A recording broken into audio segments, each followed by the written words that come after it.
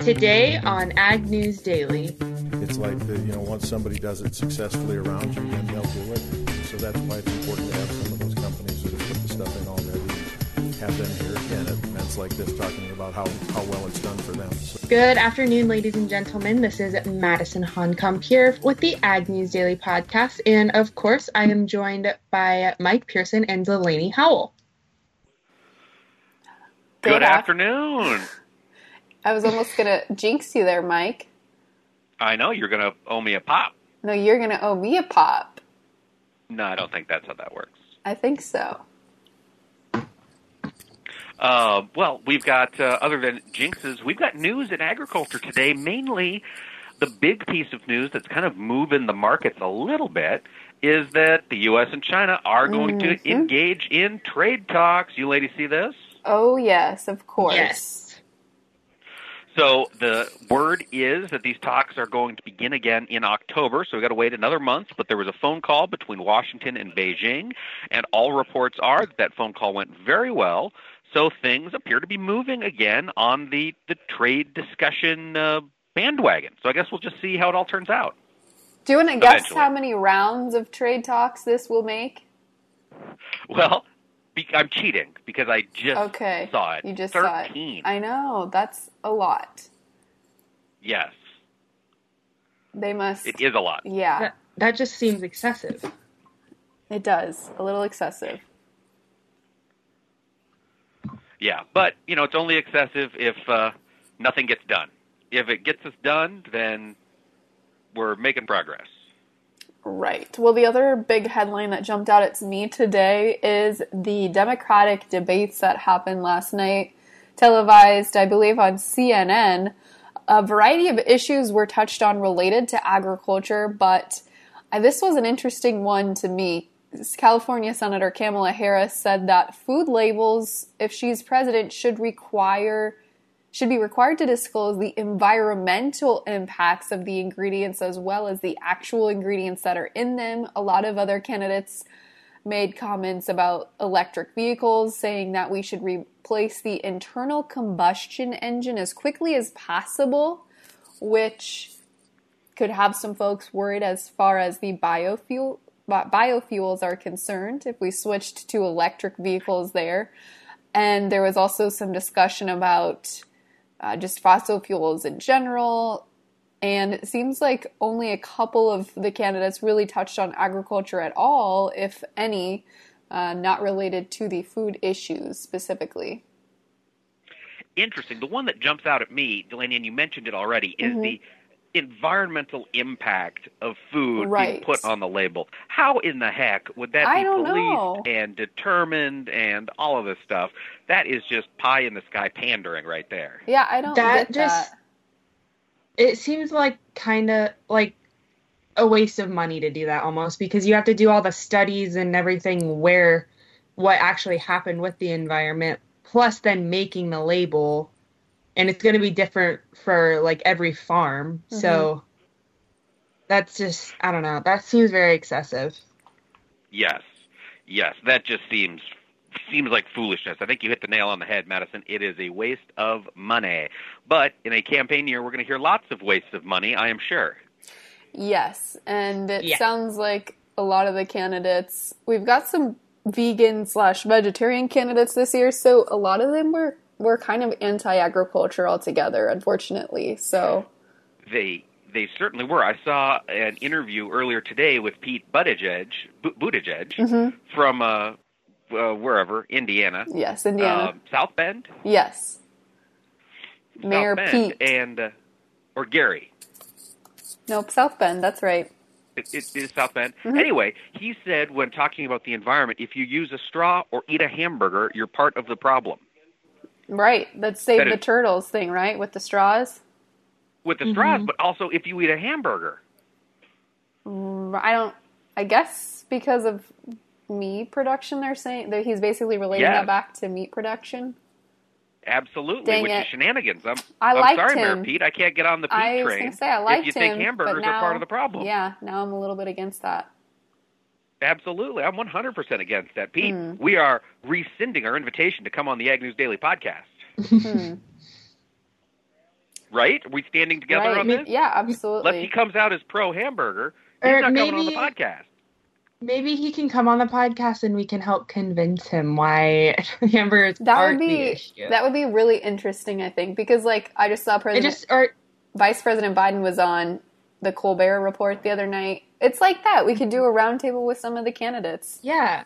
Yeah. Well, I'm just going to shove hamburgers down his throat. That's all I'm going to do. Well, I'm sure he still eats hamburgers. I don't know. Is he one of the vegetarians? I don't think so. Yeah, I don't know, but I'm nervous that he doesn't like beef, hamburgers. Yeah, or steak. Right.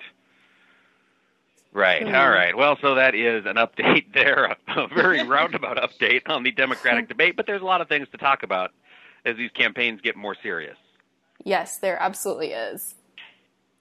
Well, speaking of serious, Archer Daniels Midland is back in the news. ADM is now facing a lawsuit saying that they manipulated the cash ethanol market to profit from some of their hedging trades that they had put on.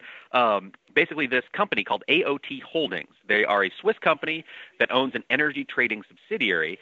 They filed a class action lawsuit late yesterday in the District Court of Central Illinois, claiming that ADM's actions damaged them up to $6.33 million worth.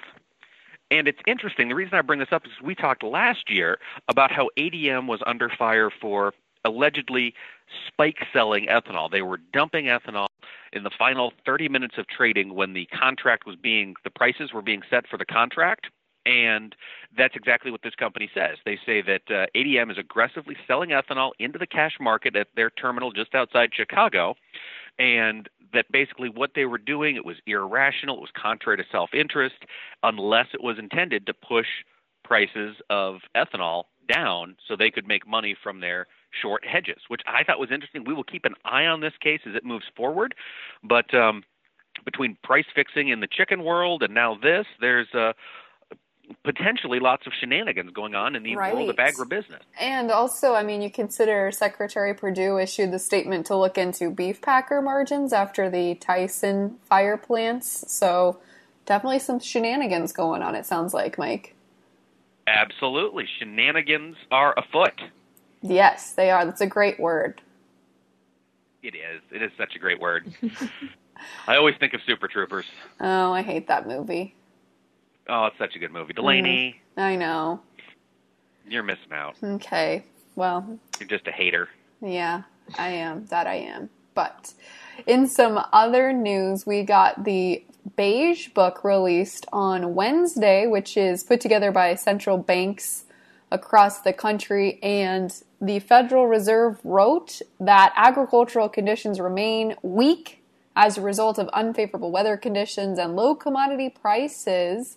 And they say that stretching across their districts from Kansas City, Minneapolis, and St. Louis, they're finding very common themes with those trade woes, continued fallout from heavy rain and flooding. And it looks like they are expecting, I think this is just really reiterating what USDA has put out for forecasts, but sharp declines in crop and livestock prices are still weighing heavily on producers' bottom lines and expected to really feel those effects this year moving forward. Yeah, those sharp declines in prices, that is not a lot of fun for anybody. No. Well, Madison, do you have any other news stories for us today? Well, Mike, I kind of want to circle back to touching on the election. Food insecurity has actually dropped to a decade low.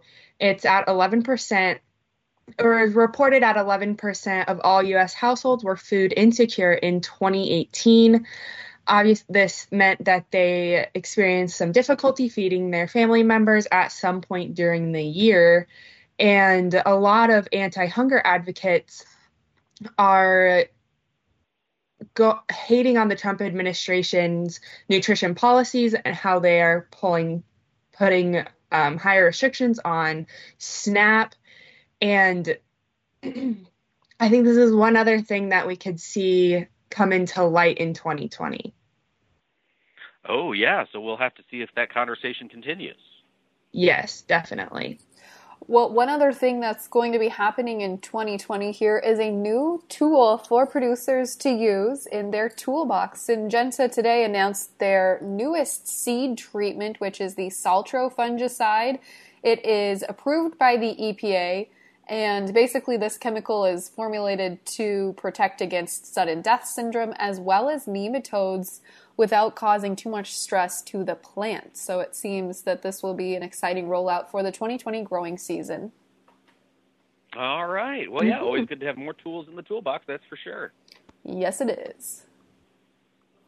Well, let's see. I'm all out of news. Do either of you ladies have anything else? I am out as well. I am also out of Madison. news. All right. Well, let's dive into the markets before we get to our interview. And, folks, we've got mixed trade today in the grains. Both corn and wheat were up.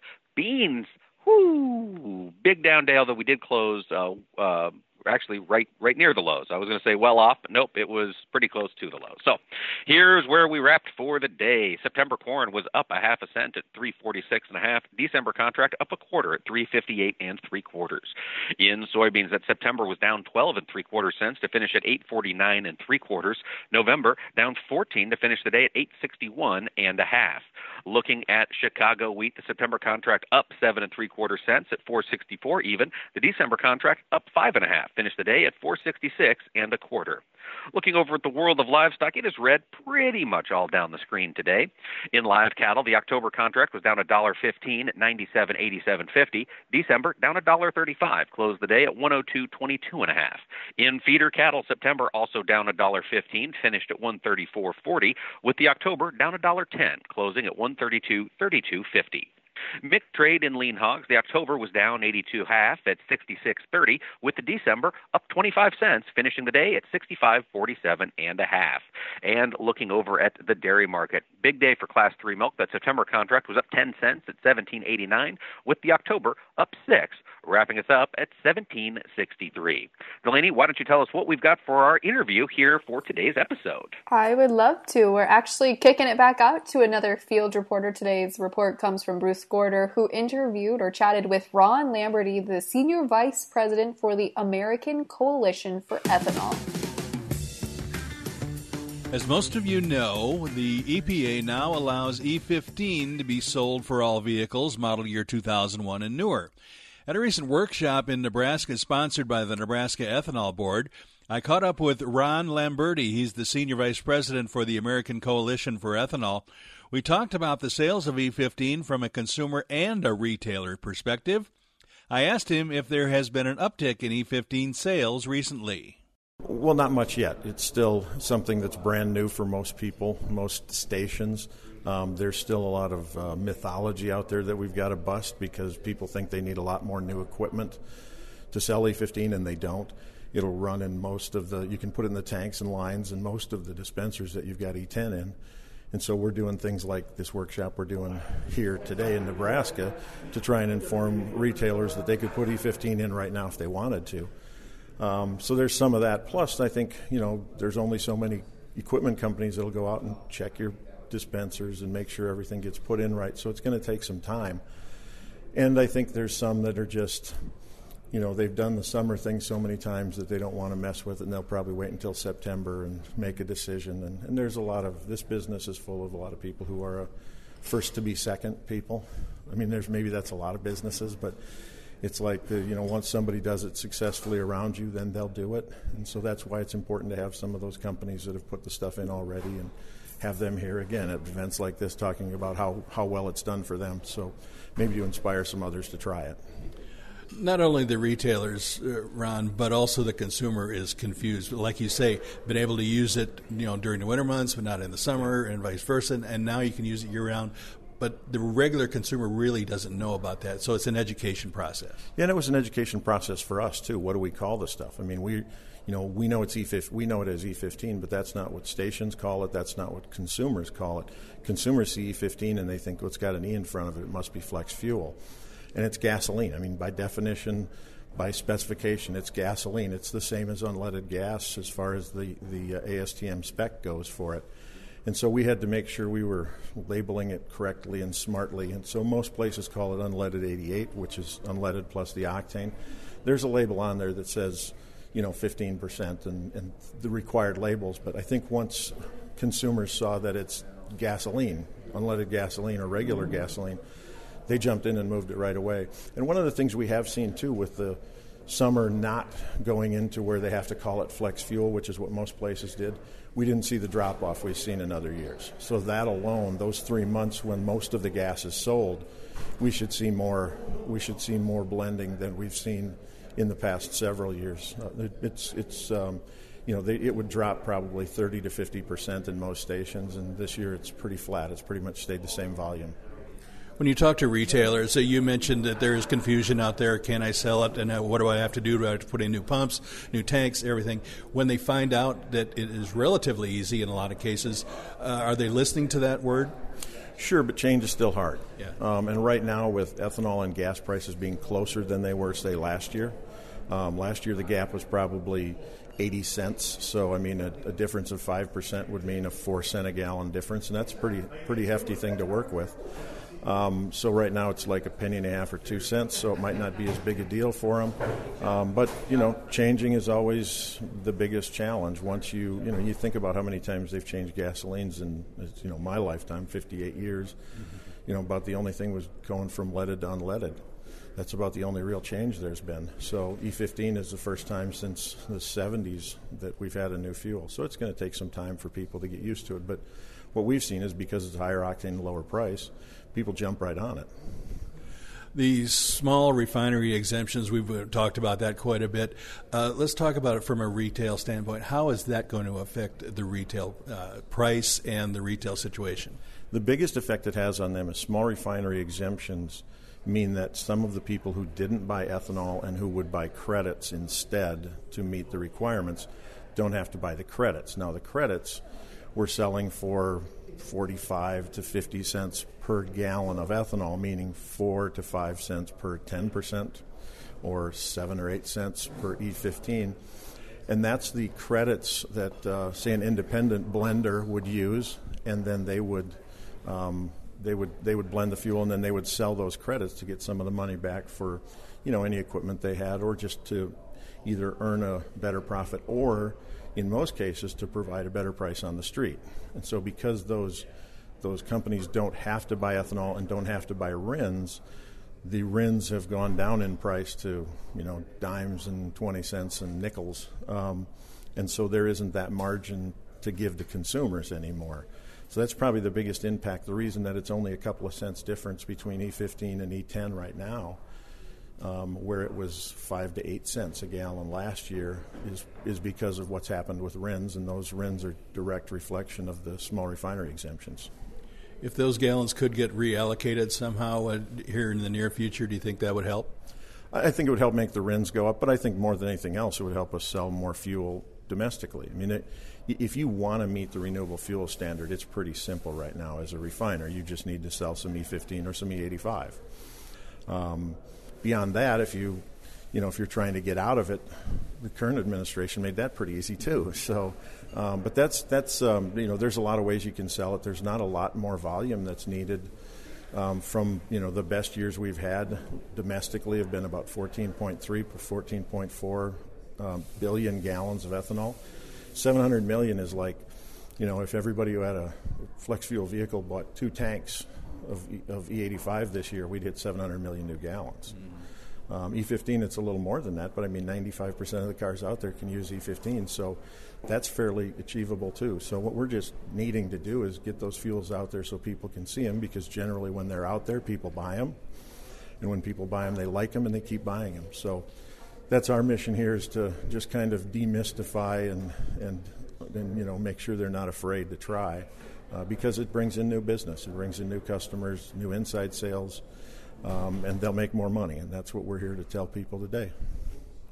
Our thanks to Ron Lamberti, Senior Vice President for the American Coalition for Ethanol.